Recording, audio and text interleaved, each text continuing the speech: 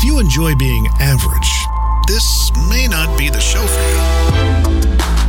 This is where you can learn the skills and mindset to turn mediocrity into excellence. You're listening to Against All Average with Kyle Tolzman. What's up, everybody? I'm used to saying that this is episode 60-something or 50-something, but I'm just going to stop. This is my second interview of the day. I have another one this afternoon and another two tomorrow. I don't know how they're all going to stack up, so I better not say that this is episode 62 or 68 because we've got a lot of amazing guests that we're bringing to you in the next few months. And I just wanted to thank you all. In the last 2 weeks, our numbers have continued to go up in exponential form. And without you leaving your reviews and subscribing and sharing on social media, that vision does not come to fruition. So thank you to all of you out there that are looking to become someone that is away from average as far as you possibly can get, someone that's living life on their own terms and the way that they want to live it and making an amazing impact on this world. Thank you. Before we get into the episode, I'd like to thank our sponsor. It is the same amazing sponsor since we started our journey, and we always like to thank them when you need all things digital. Look in their best. Call our friends at Fair and Event. Our friends will give you the Against All Average treatment with an awesome new website, ticketing, custom graphics, and a full line of printing services. Fair and Event, the trusted partner of the Against All Average podcast. You know the drill, folks. It's season 3. And I only talk to one person a week. I might talk to a lot of people in a week, but you only hear one person. They're all amazing, and they only get on the show if they are extremely interesting and offer unbelievable value. So we have another amazing guest for you. Genesis is a creative content writer, author, self-development advocate, visionary, inclusion and diversity enthusiast, and a firecracker, a force to be reckoned with. Genesis is a woman of color who said, "Enough is enough," and is now bolder than ever. She is stepping outside of her comfort zone by speaking up, challenging the status quo, and refusing to let limitations placed on her keep her down. Genesis sees herself as a visionary and a woman who will go on to do great things that empower others to speak up for themselves and to live out their dreams, goals, and visions. Please welcome to the show, Genesis Amaris Kemp. What's up? Hey, Kyle. What's up? Not much. Just hanging. How are you? Doing well. It's Thursday, so one more day till Friday. There we go. I looked at my calendar and I'm like, I'm excited. The only thing that I have to, like, quote unquote, have to do tomorrow, other than, of course, be a dad and maybe grade a little bit, is I'm going to work the football game and help with the little chains that they move for first downs and all that stuff. Never done it before in my life. Don't know what the hell I'm doing, but I'll be out there doing my best to kind of fake it until I make it type of deal and try not to screw up. So I'm excited for this interview. Excited to get your knowledge and kind of where you're kind of pivoting yourself into a new role for yourself. You've got a book out. You've got so much amazing stuff going on. Like, where do I even start? I don't know. What are you eager to learn about? The first one I ask everybody is, Genesis, you've got to take the listeners back into kind of how you grew up, what it looked like, the furthest memories back, and we'll start to build up from your childhood till now. We'll go back and forth into business. You're an author, your corporate experience, and those types of things. Okay, awesome. So I grew up in the Houston, Texas area. I am first generation American. My dad was from Curacao, so off the tip of Venezuela. And my mom is from St. Vincent and the Grenadines, so down in the Caribbean, the West Indies. I grew up with 2 older brothers and 2 older sisters, and I'm the baby. I always tell people I'm the glue that keeps everything together because we're a blended family. But it's really fun. Another thing that was fun growing up is having my parents come from like diverse backgrounds, because 2 people from different sides of the world meeting at a house party, who would have thought, Right.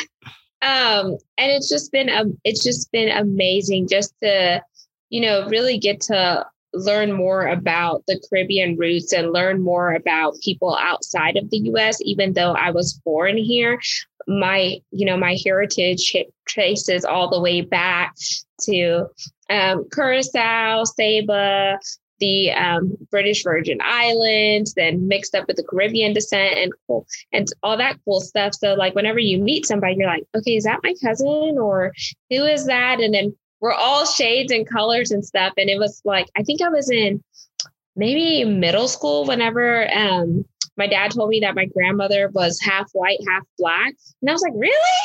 And they're like, oh yeah, her mother was from Saba. So it's just been interesting. And I was like, oh, okay. Cause you just never really deep dive and like really unpack like stuff about your parents or about your family. Cause like, I guess in my culture, it's like some things you just don't ask adult questions. And I'm very inquisitive. So I like to ask questions and figure stuff out and, connect the dots. So it makes sense to me. So I had a great childhood. Lost my little sister. Well, she was biologically my cousin in 2015, which is the hardest thing. Then recently, 3 months ago, my dad passed away in November last year. So that has been extremely hard because my dad and I were literally 2 peas in the pod, did everything together. Like if my husband didn't want to go to the mall, I could just say, hey, Dad, you want to go to the mall? He'd be like, okay. That's awesome. Like this different thing. So I just really felt close with my dad. And, now that my dad has passed, and my mom and I are getting closer, even though we have our differences and my parents were married, we're still married. They've been married for 29 years up until, my dad went on to a different place. And it's just been, just learning about, life and just appreciating the things that you have, because tomorrow's not promised. And you really have to give people their flowers while they can bloom here on earth. That's a little bit kind of about me and, my childhood. Yeah, definitely. Thank you for sharing that. And, I'm always sad to hear that a parent has passed. I know it's probably been a very tough 2020. Like everybody's 2020 was extremely rough and rolling into 2021. But I'm sorry to hear that. And it sounds like when you talk about your dad, there's so much energy in your voice. I love it. Like talking about I just call him up. We'll go to the mall together. Like he was down to do anything and sounded extremely supportive. So that's always awesome to hear. And in your background of being multiracial and having a lot of different culture around you and house parties and those types of things. Sounds like an awesome upbringing. What about high school, college, getting into career? What do those years look like? And how have you found and woven your path into what you do now? So high school was challenging for me. I was bullied in high school. I went through a really dark period of in my life where I went through depression a little bit. I really, was listening to what other people were saying about me, and that was playing into who I was.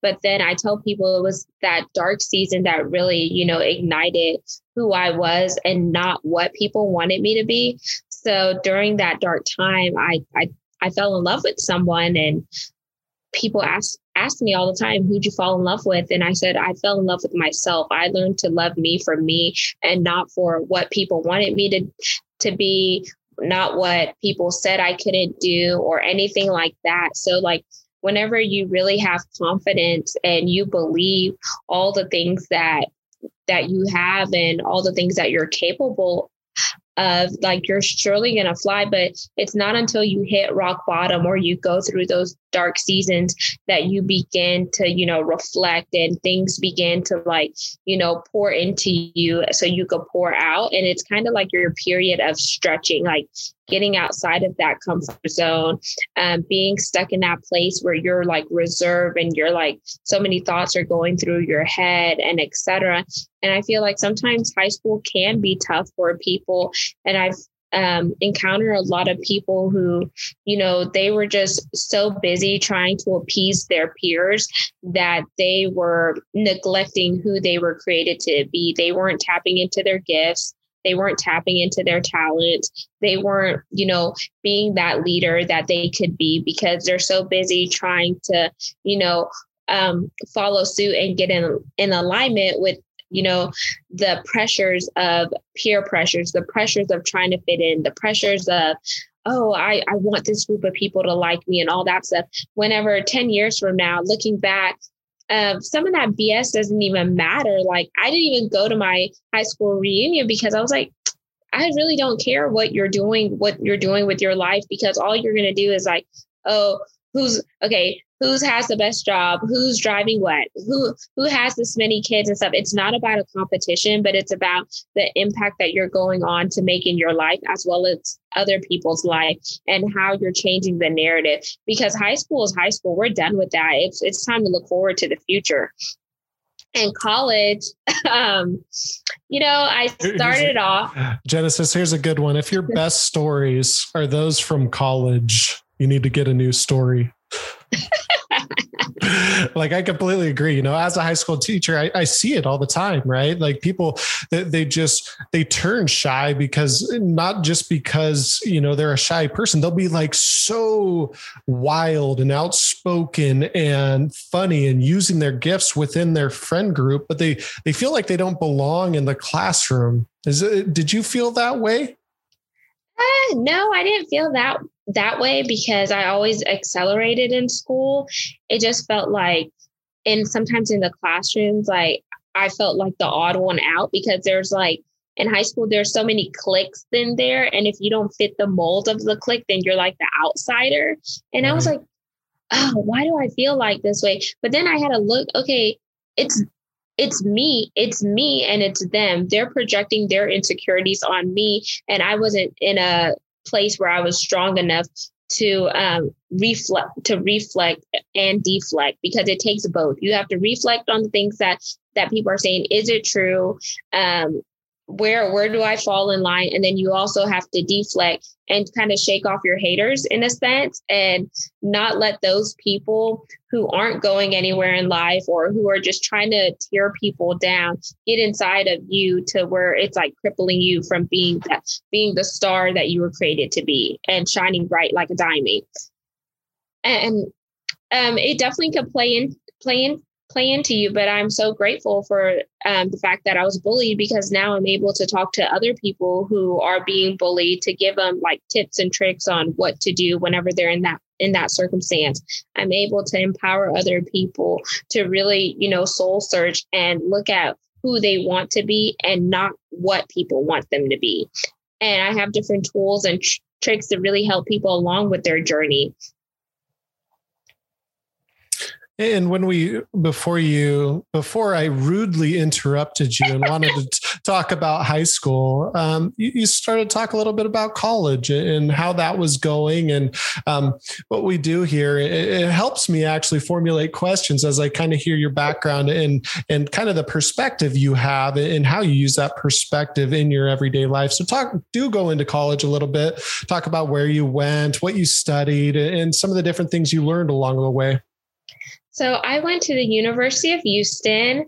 I started out with my degree, my undergrad being in psychology. Then I shifted my degree to supply chain and logistics and technology. And I have double minors, one in purchasing and one in organizational leadership and supervision.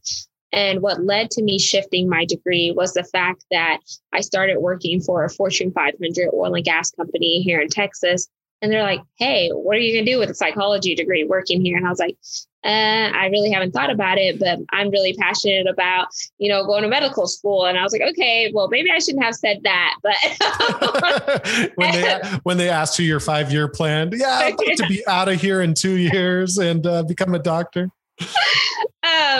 But I really feel like God had other plans for me, and, it was time to shift. So I shifted my degree, and now the degree that I have now is very versatile, because every single industry you think about needs a person in supply chain, needs someone in logistics, whether it's procurement, whether it's moving raw materials all the way up to the execution of final goods, all of that stuff. There's so many various components that play into supply chain and logistics.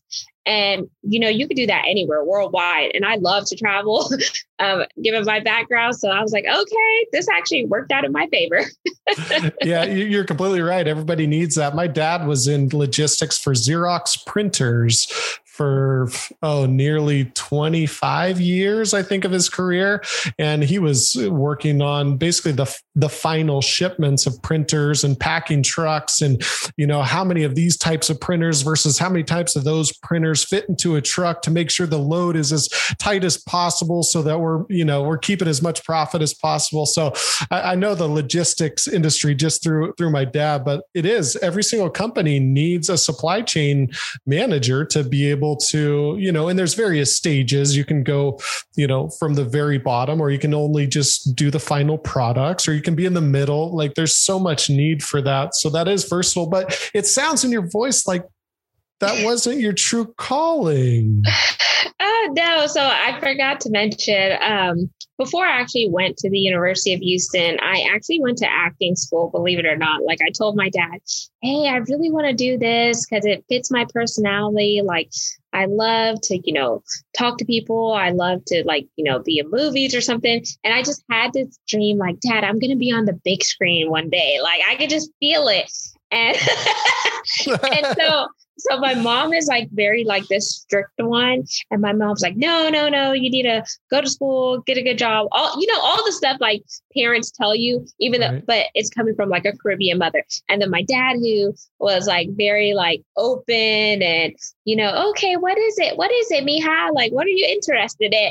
Or whatnot. He always really just supported. And even if it wasn't something that he's oh, okay, that's a bad idea, he would still encourage me. That way I could learn my own lesson through the process. So I went to the Neil Hamill agency here in Houston, and I did get a spot to go to LA to audition for IMTA LA, which is the International Model and Talent Agency. But then once I brought the slip home, it was $5,000. And my dad, he's like, we don't have $5,000 right now. He's like, if they want you that bad, they would pay for you to go. Right. And I was like, seriously? I said, but Dad, you already invested in this much money. Don't you want to get an ROI?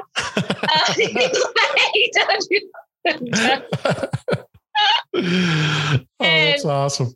So that was the end of my acting career. And I was really sad by it, because I was like, you don't know, the who's of who's are going to be in LA, scouting and, looking for the best talent people, whether you're in acting, whether you want to sing, dance, or whatever. I was like, this could have been the golden ticket, kind of like how people go on American Idol and stuff. And then I was like, man, you pretty much just mic dropped me, Dad. And I was like, it was boom, like the rock. You hit the X. Yeah. You hit the X, hit the red button, get off the stage. And so now we, before my dad passed, we would look back on different stuff and just kind of laugh. And he's like, but look where you are now. Now, you going to acting school helped you speak in front of people without you being nervous or anything like that. So it did help. The things that you learned, they weren't in vain. And I was like, yeah, but not going to LA was. Not going to LA. Oh, man. Would you just always jab him with that? Just always jab him just a little bit with that? Sometimes. And then it got old, because he's like, okay, here she comes. Saying the same stuff over and over. Didn't we just talk about this? Yeah, I think one of the philosophies that I have, and it kind of aligns with what you're saying, is that I don't know necessarily where everything will add up to. Like I can have dreams and I can have goals, but I don't truly know, because I podcasted for 100 episodes and met all these different people. I don't know where that will end up, but I know that it's an amazing skill. I have a master's in education. I don't know what I'll be doing next year. Will I be teaching math? Will I be teaching business? Will there be teaching job? Like I just don't know. So I think it's extremely valuable that you have that experience, the acting and the psychology degree, and you have supply chain management. You have all these different things. And then you have options. You can hop on a podcast. You could talk to a large group. Or you could write an unbelievable book. You have all these different things that you can do. You never know where it'll all lead. That's so true, Kyle. And it's like not a full psychology degree. So I have like maybe 2 years under my belt that I was in the psychology program before I switched. And it's so funny that you said that you have a master's in education and you're not really sure what it's going to look like, especially in a global pandemic, because who would have thought that we would go from having face-to-face in classrooms to virtually. And then now the parents are having to intervene and help their kids. And sometimes the parents, like, you're looking at the stuff and you're like, what is this? This is totally different than when I learned in school. So then you're learning with your kids. And even though I don't have kids yet, my niece and nephews, whenever they have like their remote days where the ones who are going in face to face, they have the days where they stay home. Like sometimes I'll, help them with their stuff. And I'm like, okay. I was like, oh, your counting thing is different, buddy. I was like, why don't you just stack it this way? Well, that's not the way I was taught. And I was like, well, this is the faster way. Let me show you this way. Because then they're like drawing out all the circles, the squares and stuff like that. And I was like, oh, this is different. Sometimes I look at this stuff and I'm like, why do we need to be even addressing this at 5 years old? Like, why do we need to try to figure out 3 ways to solve this math problem at 5 years old? It's a completely different world. And even I'm teaching middle school math. I'm not a math teacher. Don't tell anybody. I'm not a math teacher, like I'm a high school business teacher. We teach some business math. Like I passed math, of course, and I took it in college, but try going back to solving geometry problems in a way that you've never seen before in your freaking life, and then try to teach it. So like, I understand why these parents are just like tearing their hair out, and these kids, they're tearing their hair out. It's like, Mr. Tolsman, can't I just solve it one way? Like, I already got the answer. Why did I only get 6 out of 10? And I'm like, buddy, I wish I could give you 2 more points for that. I feel you. It's so tough. As we go ahead. No, sorry. I was going to ask a quick question. So since you're a high school business teacher, like, how did you get thrown into math? Like, was it like, oh, this is the subject you're going to teach because no one else could teach it, or? The complete answer, I don't really know. They've kind of held that. I was transferred because the online school went from 150 kids to 1,500 kids overnight because of the pandemic. And so because I can teach multiple subjects, and because folks that don't know what I teach think business is math, I think they just sent me along, right? And so also in the state of Oregon, I don't know if it's the same where you live, but there's an exemption this year because we're in a pandemic that teachers can teach outside of their certification. So I could theoretically be teaching art, and I can't draw more than a stick figure. I don't understand composition, colors, pastels. Like, I have no freaking idea, but I could, just because they're kind of trying to get through the school year. But it has taught me a lot, and it's allowed me time to work on different side projects. And I'm grateful. I can complain if I want, but like, there's no reason to. I have a good job. I get to work with kids. I just got off a tutoring call.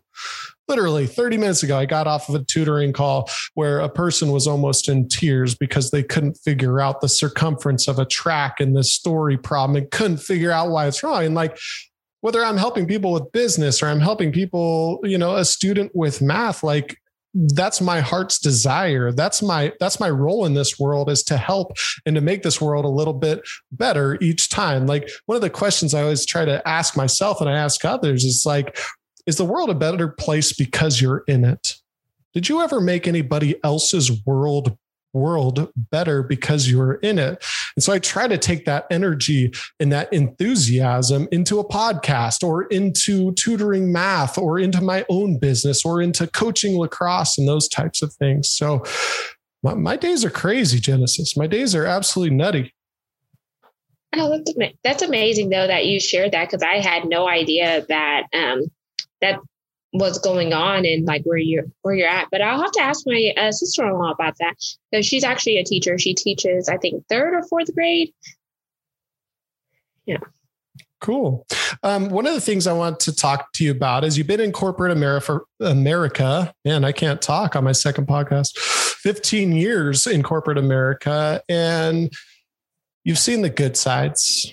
You've seen the bad sides, and you're starting to realize where we're at now needs to change, and we need to be disciplined about actually creating real change. I know you wrote a book. I'm trying to think of the title, Chocolate Drop in Corporate America, From the Pit to the Palace, I think. There it is, right on screen. Awesome. Talk a little bit about your journey in corporate America, where you feel that corporate America is extremely lacking in diversity, equity, inclusion, and like, why you? Why are you so passionate about helping with this change? Okay, so let me just, I guess, break down my corporate America experience for the listeners. So yes, I do have 15 years in corporate America. 11 and a half of those years were spent in the oil and gas and energy sector, and seven and a half of those years out of the 11 were spent working for a Fortune 500 oil and gas company that is one of the big wigs. And that's whenever I really started to see the need to really do more in the inclusion and diversity space, as well as equity, because 1, I'm in Texas. 2, I was in oil and gas, which is a male-dominated sector with older Caucasian males. So there's not a lot of, women, or whenever you do see women, there's not that many. And then if you break that down further, there's not a lot of African-American or Black women in the oil and gas and energy sector. So whenever you're in an industry where there's not a lot of people that don't look like you, then it's hard to really find your rightful place, because you're often having to jump through various hoops for various reasons. And even though I came into when I joined their organization back in 2013, I was coming from a smaller mom and pop oil and gas company that worked for the big wigs. So the Shells, the Exxons, the BPs, and all of those. And I was on the other side of the spectrum doing topside level 1 inspections. I had worked my way up. I started as an imaging clerk. Then I went on to be a project coordinator. Then I went on to be a HSE assistant. Then I went on to be a HSE interim manager. But it shows the progression of how I went from someone just scanning papers to working my way all the way up to a management position. And I learned a lot when I was there. I learned about topside level 1 inspection reports, risers, how to demob the guys offshore, how to get them set up for their drug and alcohol testing, how to get them set up for their offshore trading, OPIT, BOISIT, and all those good stuff. And then what is HSE? Health, safety, and environmental. And what does that look like going into the industry? How do we protect the industry, and et cetera? What are the safety protocols, and et cetera? What's a JSA, a job safety analysis, and all that stuff. Then whenever I got all the way up, I was like, okay, now I'm capped. Like there's nowhere else I can go. Now my old boss had just left to go to the big company that who I'm no longer with as of 2014. And I was like, okay, so whenever she was here, like I was her assistant. Now that she's gone, they slotted me into her role. But now I don't have assistant. So now I'm managing a fabrication shop.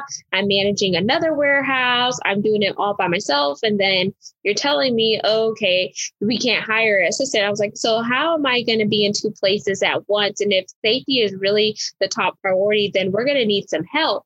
So needless to say, I ended up leaving that job, and I went to the Fortune 500 company where I stayed for 7.5 years. And it was tough because even though I had all this experience, they didn't see the experience. They knew the qualifications that I had because during the interview, they're like, so tell me about this riser. How do you know our assets and stuff like that? And I was like, oh, because I was a girl on the other side doing the reports and et cetera. But then they brought me in as an administrative assistant, which is the bottom of the total pole. So it felt like a slap in the face. And I'm like, okay. I was like, you know what, Lord, I'm going to take this as, an opportunity because I don't know what can come out of it. So I just considered it, okay, it's my foot in the door to work my way up in this company. So I ended up taking the position. It was the lowest paying job offer in comparison to the other offers I had on the table. But the only reason why I took the job was because the name of the company, and they were branded by association. And I thought about the longevity, and I felt at that time I had prayed about it, and he was leaning me in that direction. But at the time I was like, okay, I'm this young whippersnapper person in my 20s. I want to chase the money bags. Just being transparent, because I'm very transparent. Keep it clear. And so when I got there, it was a struggle because I was like, you know what? They are not paying me for what I'm worth. I'm worth so much more. But, the Lord was telling me sometimes you have to humble yourself in order to be elevated. Right. And so I stayed in the role as an administrative assistant for 4.5 years. I met some really great people. Then I started to really learn about the company. I started to do step out activities. So not only was I making sure my base job was done, but what other activities can I do outside of my day-to-day job to increase exposure and really see what the company has to offer, but also partner with some of the nonprofits that the company supports. And that's when I started meeting a lot of good people. And then next thing you know, once I was telling them, hey, these are my goals and dreams. This is my aspiration. Is there any feedback you could give me? Would you like to be a mentor and stuff like that? Then that's when I found out about tuition reimbursement. I changed my degree from psychology to supply chain. Then once I got my degree in December of 2016, that was the day I graduated was crazy because I got in a car accident. My heel broke walking across the graduation stage. It sounds like the world was making it hard on you. Man. But when life throws you lemons, you just got to make lemonade and keep it pushing. Yeah. So then after I got my degree, it was a struggle, but I kept, networking with people, met a lady from one of the outside activities that I was doing who was working for the company, but she was working in the chemical plant. And she's like, hey, she reached out to me out of the blue one day. Hey, I'm thinking about retiring. I see you have your degree in supply chain. Let me pass your information on. I was like, okay, awesome. So I got this assignment being a raw material coordinator for polypropylene. Polypropylene is a form of plastic. I was like, I don't know one flying saucer about polypropylene or what goes into making high grade plastics. But right. I was like, okay, Jesus, let me go do this. Send me on. Yeah. So I went there, did that role for 11 months. During that time, my now husband had proposed to me. So I was supposed to be, having a fun time planning my wedding, but I couldn't even be there to help my husband because I was commuting from one city all the way to another city. So my commute was an hour and a half to 2 hours one way, and then an hour and a half to 2 hours back. So about the time I got home, all the vendors were closed. So literally, if my husband were to jump on this live, he would tell you, I planned the whole wedding. Yeah, that is crazy. I can't imagine. I cannot imagine. Yes, except for the dress or anything like that. But he did the colors. He catered the wedding himself because my husband's a chef. And it was just so much that was going on at that time. I was like, okay. I was like, I think I need to get another role. So I went and talked to my supervisor. I said, you know what? This is creating some tension between my work and home life balance. Is there another position that you guys could find for me, preferably one back in Houston where I could be close to home and not doing such a long commute, because I really don't want my home life to be broken up. Well, that's tough when an 8-hour day turns into a 12-hour day. Like that's just tough. I mean, I lucked out early on. I worked at a school that was an hour away, but it was a beautiful drive. There was no traffic. It was just that it was that many miles to get there.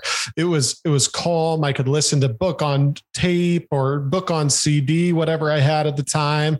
And it was fine. But I think that's tough, is you do need to find that work-life balance, especially if you're required to be in office for 8 to 10 hours. It's like, that's your whole life, Monday through Friday, if it's a Monday through Friday type job. And so I'm always talking to my students, and I'm always talking about anybody that's willing to listen. You've got to think lifestyle first and pay second. And it sounds like you're starting to figure that out a little bit, as you're just like, man, there's no way I can go 2 hours to work, 2 hours back. Like, this relationship at home is not going to last.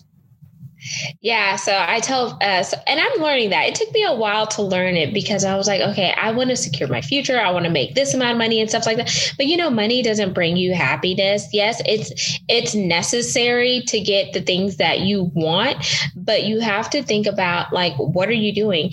Is it something that I'm passionate about? Is it my purpose in life? And all of those things, those need to be taken into consideration and factored in to whatever you're doing in your life. Because if you do it for the money, you're going to be unhappy. But if you do it because you absolutely love it, then you're surely going to thrive in whatever you're doing.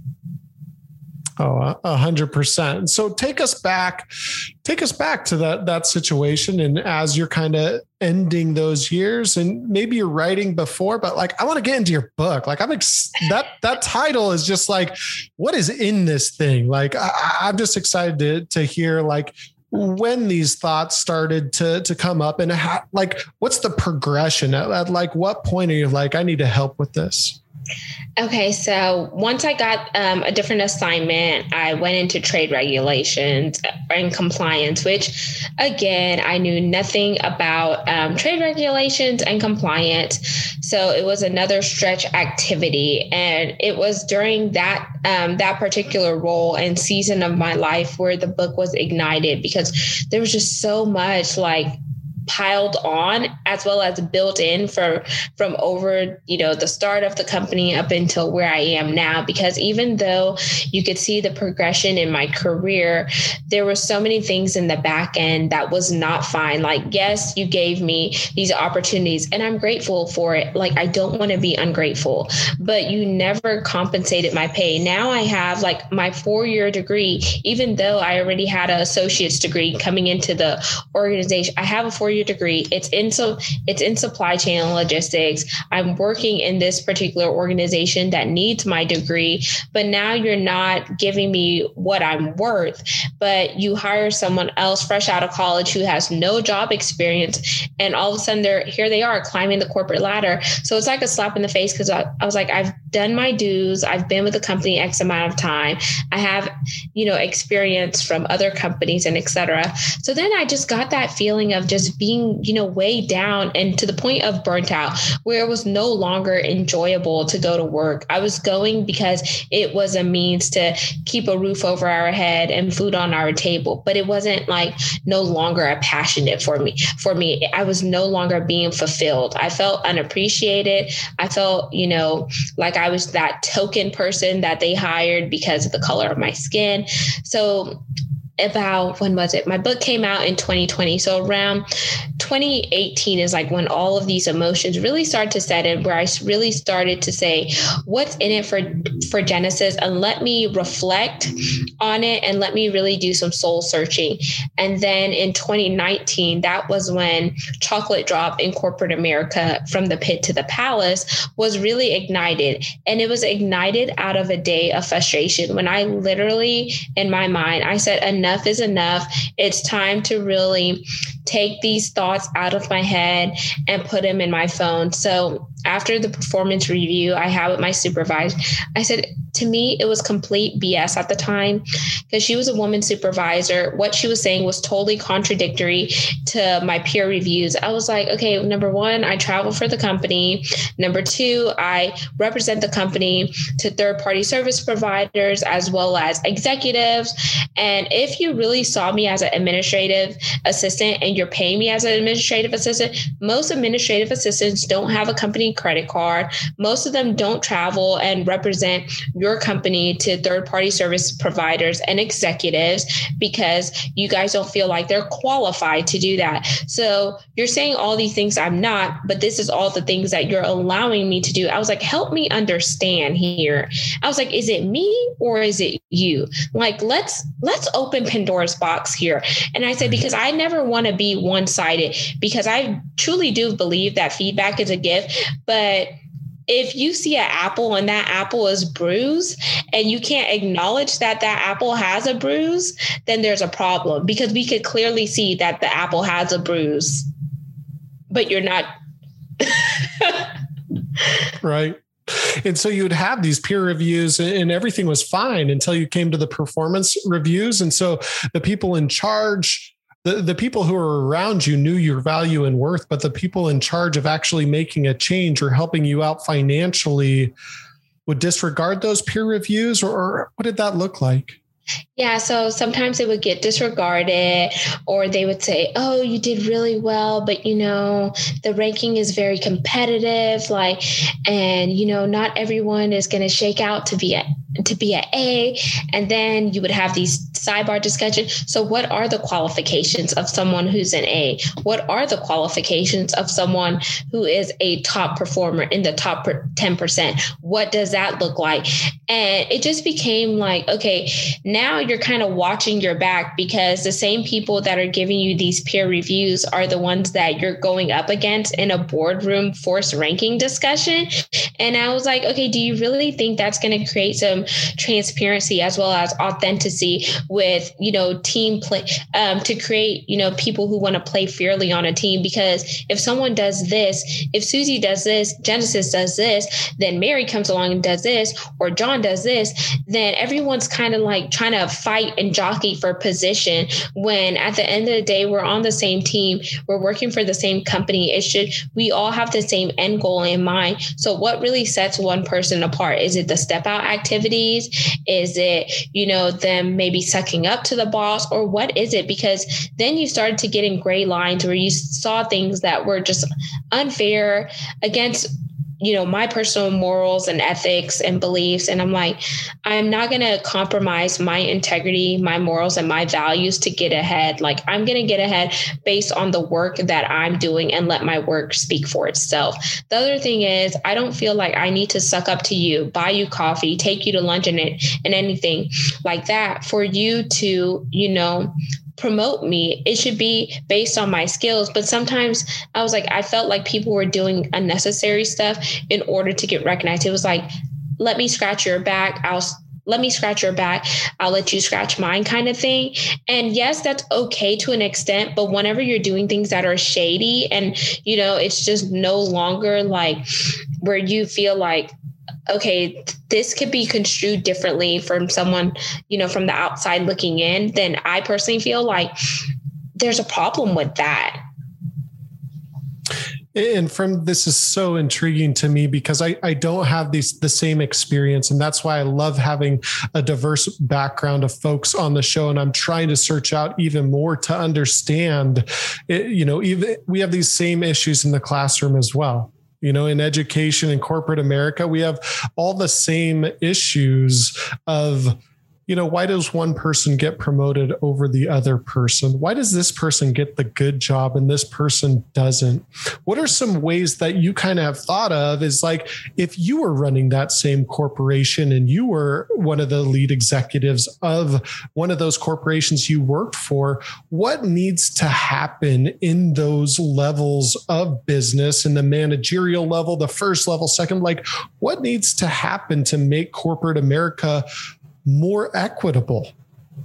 I would definitely say we need to really talk about what exactly is inclusion, diversity, and equity, and stop using it as a check the box exercise because there are certain metrics that corporations have to meet. You have to hire X amount of African Americans, X amount of Latinos, Latinas. You have to hire X amount of Asians, X amount of Pacific Islanders, X amount of, and you get the picture. And I feel like sometimes they hire X amount of numbers so they could kind of check the box. Okay, I'm showing my shareholders that we're inclusive, we're diverse, let's move on.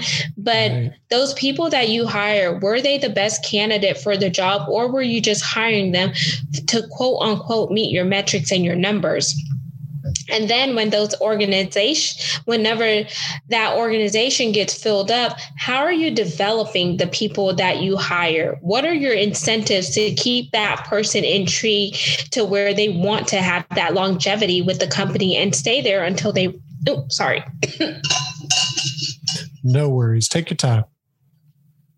And stay there until they retire. And I feel like from me being in that environment, yes, we would have ERGs, which are employee resource groups, but there was one for the Blacks, there was one for the Hispanics, there was one for the Asians.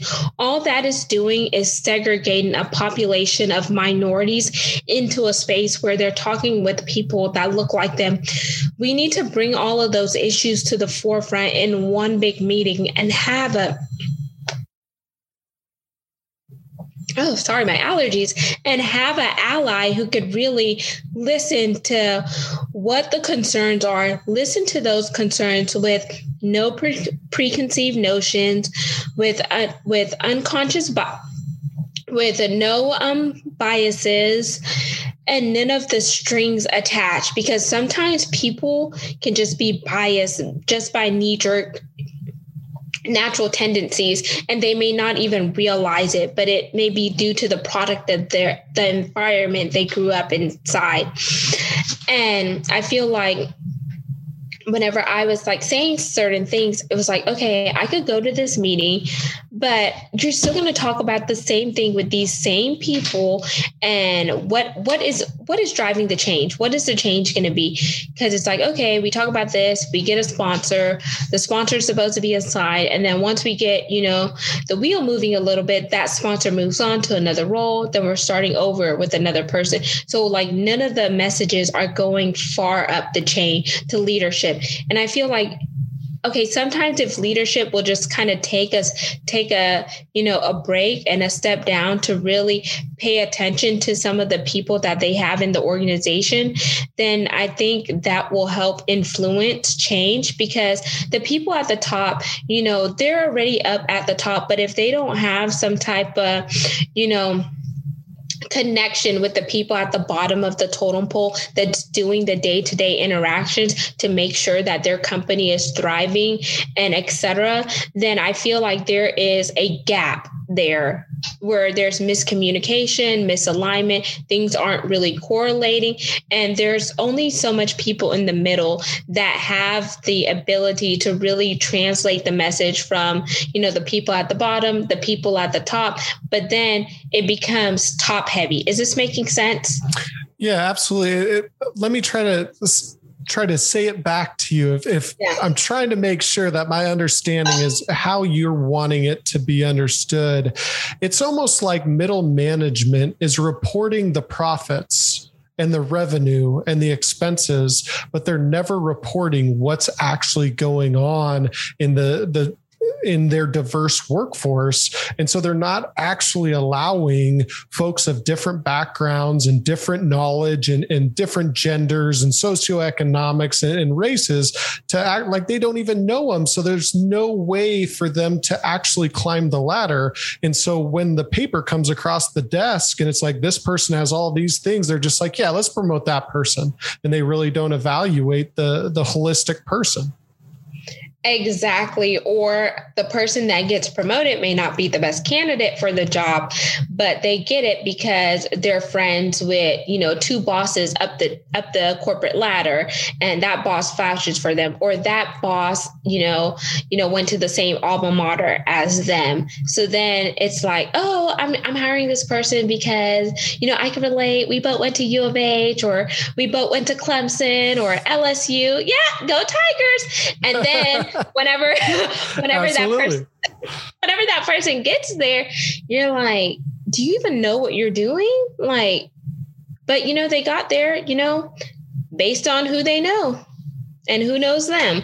And it works, but sometimes it doesn't always work. So we really have to take that onion and really peel back those layers. So whenever you talk about going back to inclusion and diversity as well as equity, diversity is making sure you have a wide range of people from diverse cultural backgrounds, ethnicities, cultures, and et cetera. Inclusion is making sure those people who are diverse feel included, making sure they feel like they're seen and they're heard.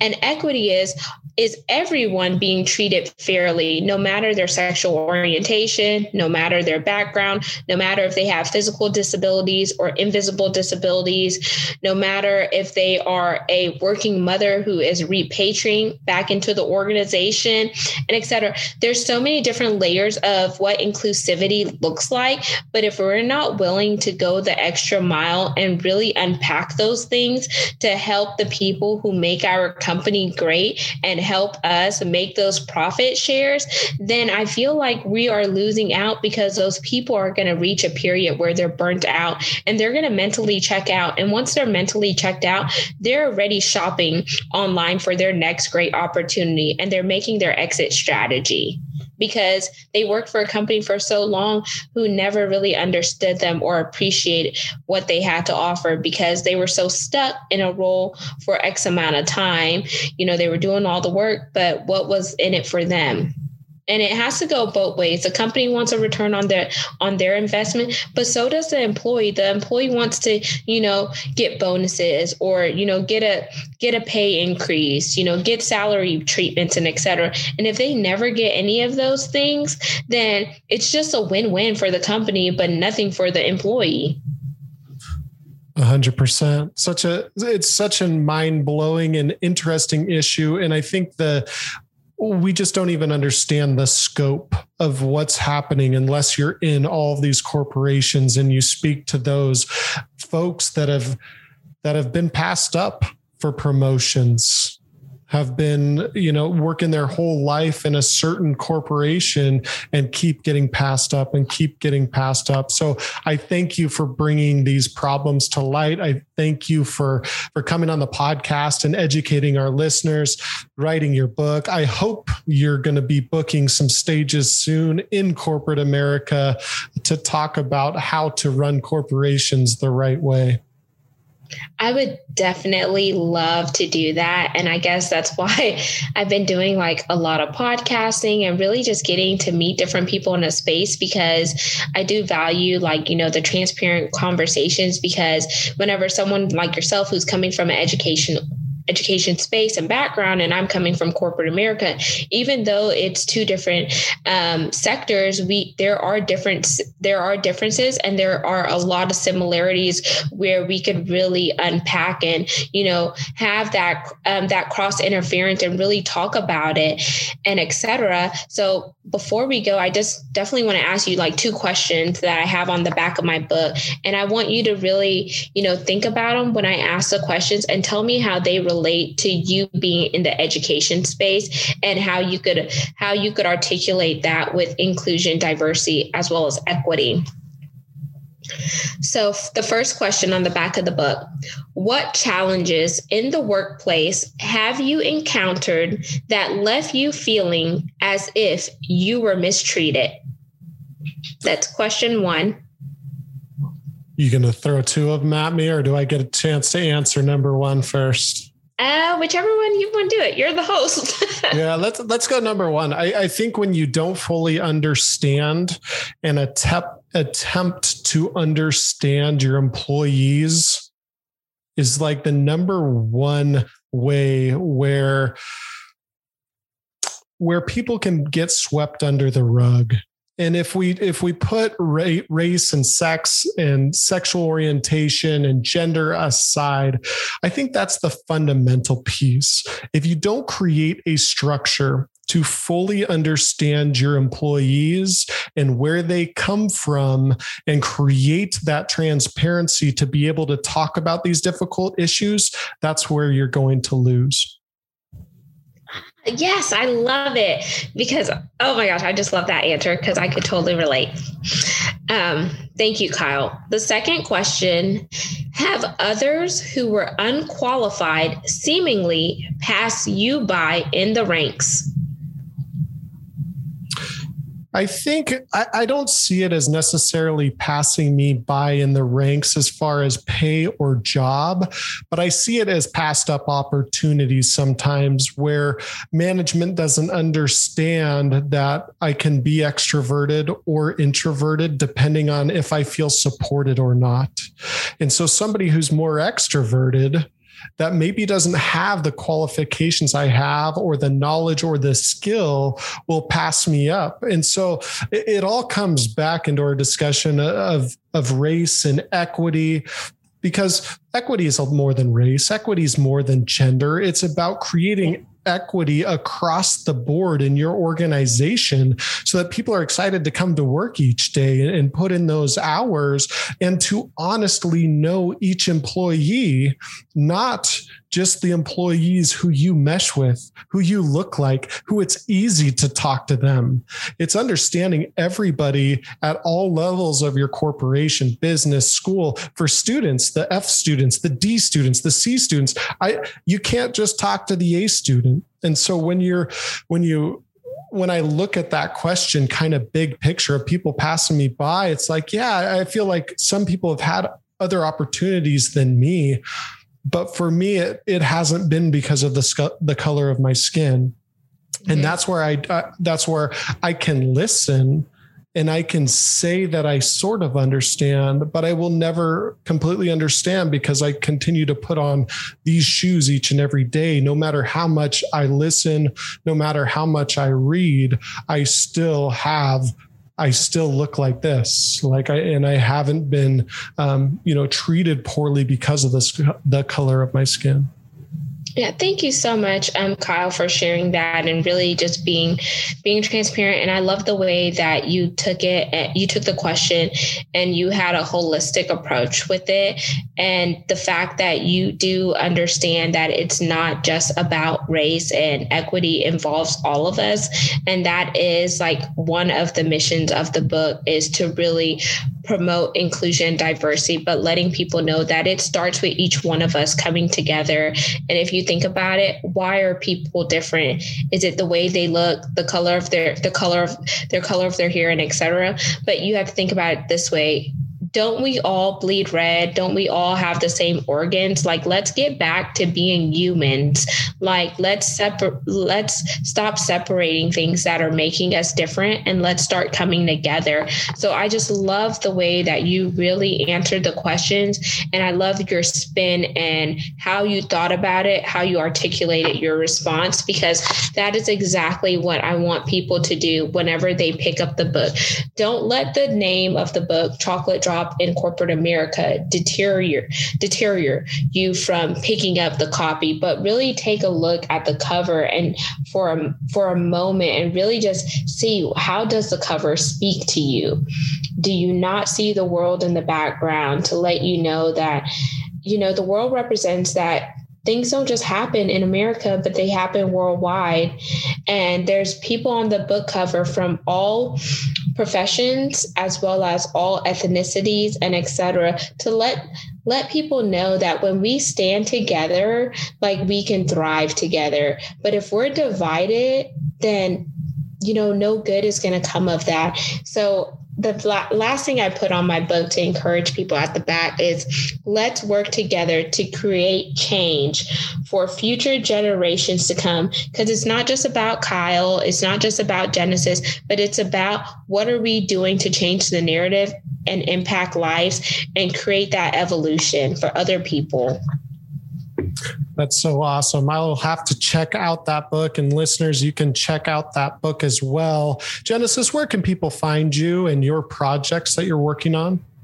I'm on Facebook as Genesis. That's GENESIS.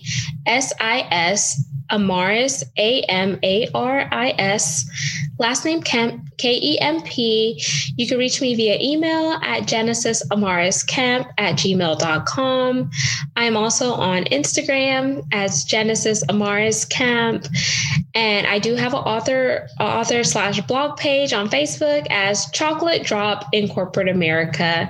And I just really want to thank you so much, Kyle, for having me on your show. And to all the listeners out there, I hope this really touches you. And if you're interested in getting to know more about me, I am just an email away. Don't be a stranger. Some of our best friends for once strangers. That's awesome. And I'll put that stuff in the show notes, folks. So if you're listening to this, check out the show notes if you want to speak with Genesis about any of this, line her up as a speaker, maybe for your business. I think she would absolutely love to have something come of this podcast, like having her speak in your classroom, maybe, or at your corporation, small business, medium-sized business. As you can hear, she's an absolute wealth of knowledge. But before I let her go, I've got to ask her the toughest question of the day. And that is, what makes you against all average, Genesis? What makes Genesis against all average is, not letting no's, keep me down. When I hear no now, I think about new opening or next opportunity, because sometimes I feel like when I heard no's in the past, it was discouraging, but now I just flip the script and I take those discouraging no's that were once in the past and I flip them to make them work in my favor, to be positive.